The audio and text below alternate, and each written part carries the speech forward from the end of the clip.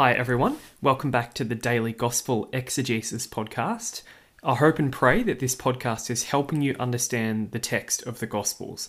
That's what we're all about in this ministry, is helping you really dive into the text and get a greater understanding of what it means on the level of the literal sense, as in what was the original author trying to convey, and how would the original readers have understood it. And that is where we should start as Catholics. It gives us a deeper appreciation for what's going on in the gospel texts.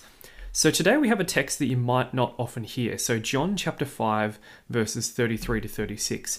Now, this isn't often read. It is read on the Friday of week 3 in Advent, but that particular day on the calendar, Friday of week 3 in Advent, is often overridden by other Christmas feasts. So it's not read every single year. It's only read in some years.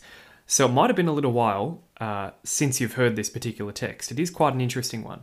So John chapter 5, verses 33 to 36. Jesus said to the Jews, "You sent messengers to John, and he gave his testimony to the truth. Not that I depend on human testimony. No, it is for your salvation that I speak of this. John was a lamp, a light and shining, and for a time you were content to enjoy the light that he gave. But my testimony is greater than John's. The works my Father has given me to carry out, these same works of mine testify that the Father has sent me." So that's the text we want to look at today. As is often the case in the Gospel of John, this is part of a longer discourse, and Jesus is getting at quite deep theological concepts here. So really, by doing this brief overview of the text, we're probably not going to plumb all the depths that are in Jesus' speech here, but we're going to have a go at seeing if we can understand what's the main point that he's trying to make to the Jewish leaders at this time. So let's start by thinking about the context. He's speaking to the Jewish leaders in Jerusalem. That's what John refers to as the Jews. They don't believe that Jesus is sent from the Father. And in particular, the Jewish leaders don't believe Jesus' claim that he is the Son of God. They have a real problem with that. So Jesus is now giving a long discourse to the Jewish leaders about how he is indeed the Son of God, sent from the Father. So he's trying to convince them, trying to show them that he is the Son of God that he claims to be. And in this section here, he's talking about witnesses who can testify that he is telling the truth. And he's now basically going to call on John the Baptist as an example of someone who can vindicate Jesus' claims. Verse 33, Jesus now starts to talk about John the Baptist. Speaking to the Jewish leaders, Jesus says, "You sent messengers to John, and he gave his testimony to the truth." So earlier in the gospel, the Jewish leaders had sent a party down to Perea to investigate what John the Baptist was all about. And in reply, John the Baptist preached the message of repentance for the kingdom of God. And amongst the things he says that Jesus is the Lamb of God and the Son of God. And you can see that in chapter 1, verse 34. So John the Baptist specifically identified Jesus' own identity. So Jesus calls him as a witness here. Verse 34, Jesus qualifies it though. He says, "Not that I depend on human testimony," or another translation is, "Not that the testimony which I receive is from man." So it seems the basic point here is Jesus is saying, I don't come from man, but from God. So human testimony is not all that relevant. He says, "But it is for your salvation that I speak of this."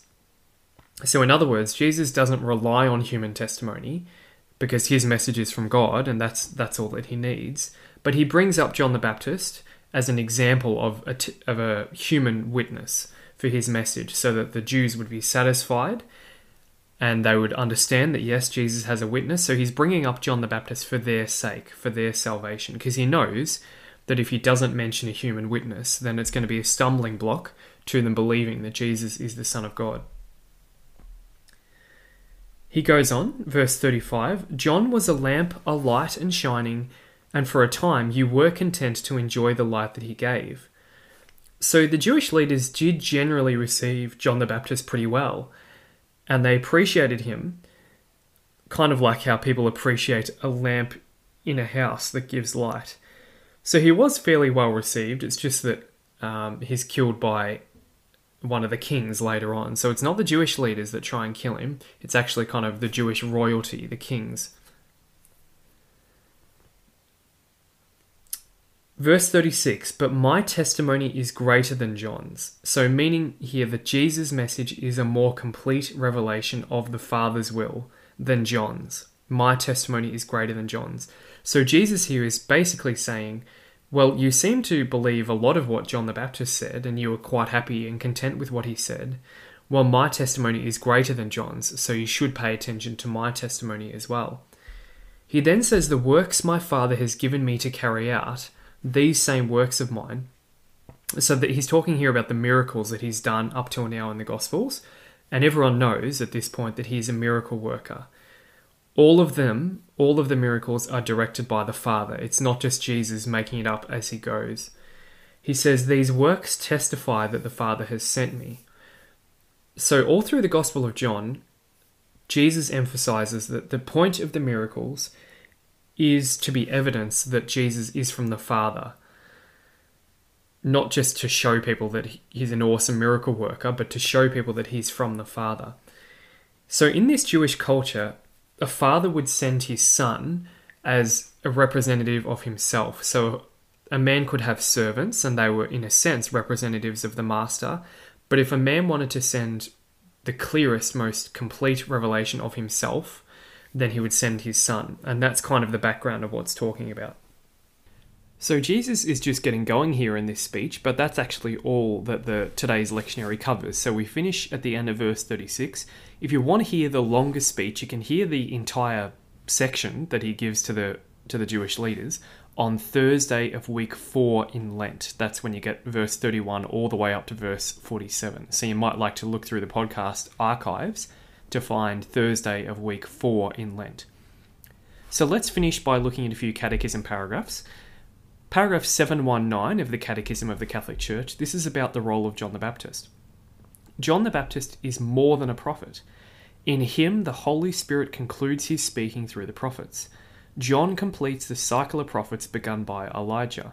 He proclaims the imminence of the consolation of Israel. He is the voice of the consoler who is coming. As the Spirit of truth will also do, John came to bear witness to the light. In John's sight, the Spirit thus brings to completion the careful search of the prophets and fulfills the longing of the angels. He on whom you see the Spirit descend and remain, this is he who baptizes with the Holy Spirit.